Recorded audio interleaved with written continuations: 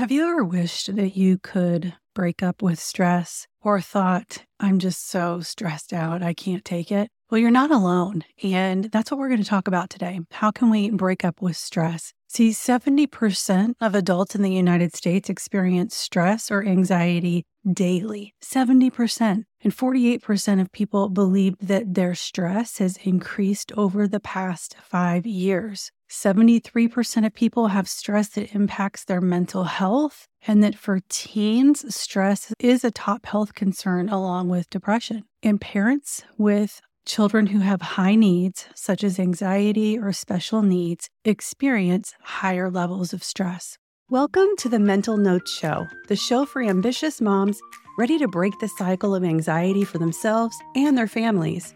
I've been in your shoes. I know the weight of holding it all together for a family when you're barely holding it together for yourself.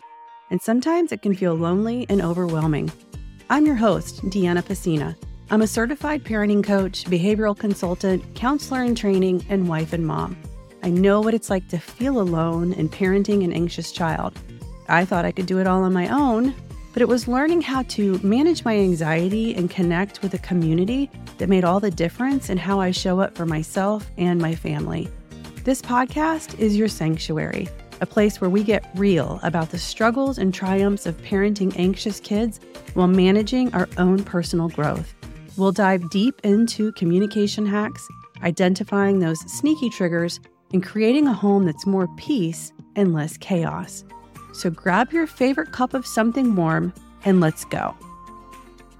One of the most important things that we can do when we're trying to break up with stress is have a little bit of self-reflection around what stress means to us. There's 2 questions that I came across by Dr. Rachel Dew, and I thought they were so powerful that I wanted to share them here with you today. The first question is, where might you be adding or creating stress in your life? We're all guilty of this. We do things, we don't plan ahead, we put ourselves in situations. So what is it that you're doing right now that's creating stress in your life? And question number 2 is really hard to answer because it requires some really deep self-reflection. And it is, what do I gain from doing this? Or what do I get out of it? That's a hard question to answer. But if we're really going to break up with stress and reclaim our health, we have to take ownership and accountability for the part that we play in it. We're not victims, and stress isn't something that just happens to us. We actually develop a relationship with stress, and how we address that relationship can radically change the quality of our life.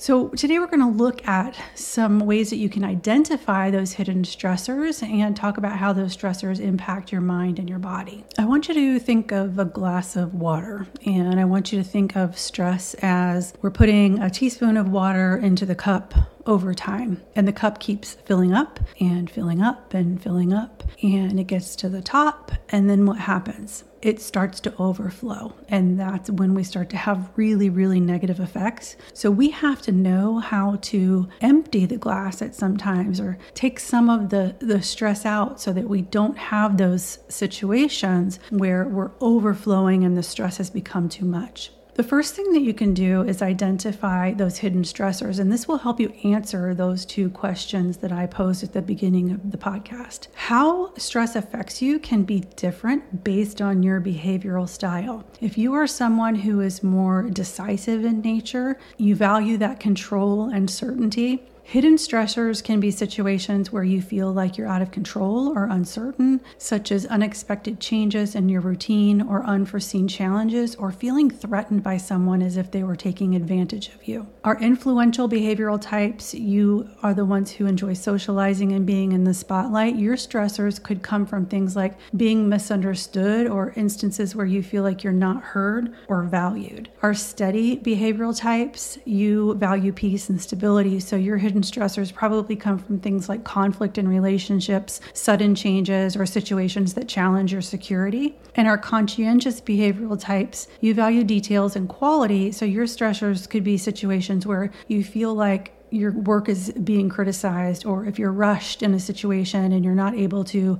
pay attention to details. So our behavioral style affects how stress shows up in our lives. If you're not certain which behavioral style you are, you can head over to deannapacina.com/quiz. I've created a short quiz that will help you identify what's your primary behavioral type, and it'll take you to a webpage that gives you a whole lot of information about your type and your blind spots and ways that you can start leaning into that to help increase your communication and your relationships. Other triggers are things like physical stressors, your diet, your environment, your schedule. Are you overworking? All of those things can lead to situations that cause you stress, and a lot of those are things that you have control over. One of the biggest things that can be a trigger and people don't think about is your sleep. Because when you're sleeping, your body has a natural rhythm and it's resting and it's releasing hormones. It's repairing yourself. It's when your body is able to restore itself. And when you have poor sleep patterns, your body can't release that stress. And it starts to break down the different systems that are creating those hormones and reducing your stress when you sleep.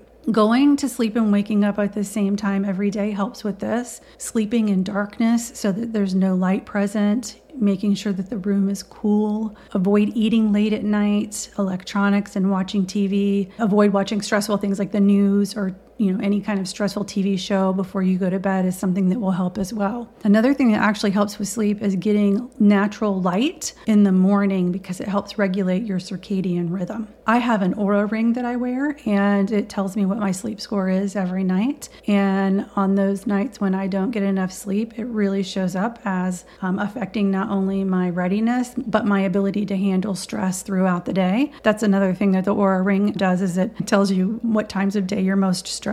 And it's been pretty interesting to look at that data and try to figure out what caused those things throughout the course of the day. Another thing that can put a lot of stress on you is if you're not exercising. Now, that's to say you want to be doing exercise that's movement that's going to release stress from your body and not over-exercising where you're putting unnecessary physical stress on your body. I will tell you that I am someone who for a very long time was doing exercise that was that kind of stressful, high impact in nature. And it got to be where I wasn't seeing any benefit from it. And one of the best things that I did was start incorporating a 30-minute walk every day. I start my day that way. It gets me outside. I get that natural sunlight. It allows, bilateral stimulation of your brain through walking, which is going to help you process feelings and thoughts and emotions. Adding in a walk is something really simple that you can do to help offset those triggers that a lack of exercise might cause. When you're trying to determine what is it that you're doing that's causing you stress is looking at things like your mindset. Do you have negative thought patterns and limiting beliefs? Are you telling yourself things are really bad and focusing on the negative all of the time? And those emotional stressors like unprocessed emotions, not voicing how you're feeling, all of those things are going to create stress in your body, and it's going to show up physically and it's going to show up how you're feeling. And so really identifying what are those things that are causing you stress is going to be one of the first steps in order to break up with it.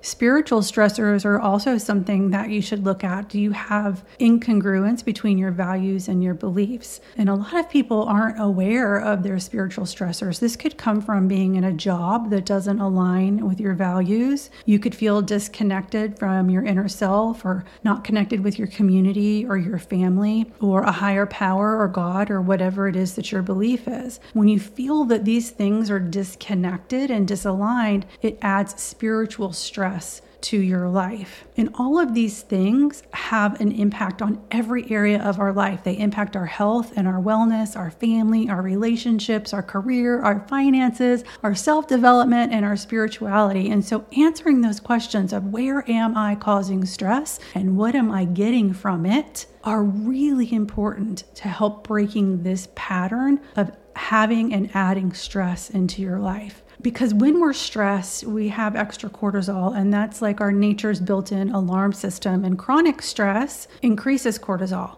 and it has a negative impact on our body systems, including your entire endocrine system. Think of it like it's depleting your body of resources, and you have a car, and it's driving along, but you forgot to put oil in it. At some point, that's going to impact every part of the car, and the car is going to stop working and it's going to break down. And that's what can happen to you if you are not taking care of yourself in the middle of the stressors that you're experiencing. Stress also triggers your parasympathetic nervous system and your sympathetic nervous system. The parasympathetic, that's your rest and digest. What stress does is it turns that off, and it turns on your sympathetic nervous system. And your sympathetic nervous system has a job, and that is to direct your body's involuntary responses to deal with dangerous and stressful situations. And so when that happens and it's flipped on, there's a flash flood of hormones that boost your alertness, your heart rate increases, it sends extra blood into your muscles because your body's tightening up. And most of us know that this is a feeling of fight or flight. And when we're in that state, we can't think clearly. We can't function optimally. We're in survival mode. We're not in thrival mode. When I was a middle school principal, if I ever had to deal with a student in a discipline type situation, I always made them sit outside my office for 20 minutes. And I sat inside my office for 20 minutes because I knew that that's about how long it takes for that stress response of fight or flight to work its way through your body. Because I knew that if I talked to them when I was angry or when they were angry, we weren't going to get anywhere. We needed time to let things run their course. And the problem is that once we've been experiencing chronic stress for a really long period of time, our sympathetic nervous system can get stuck.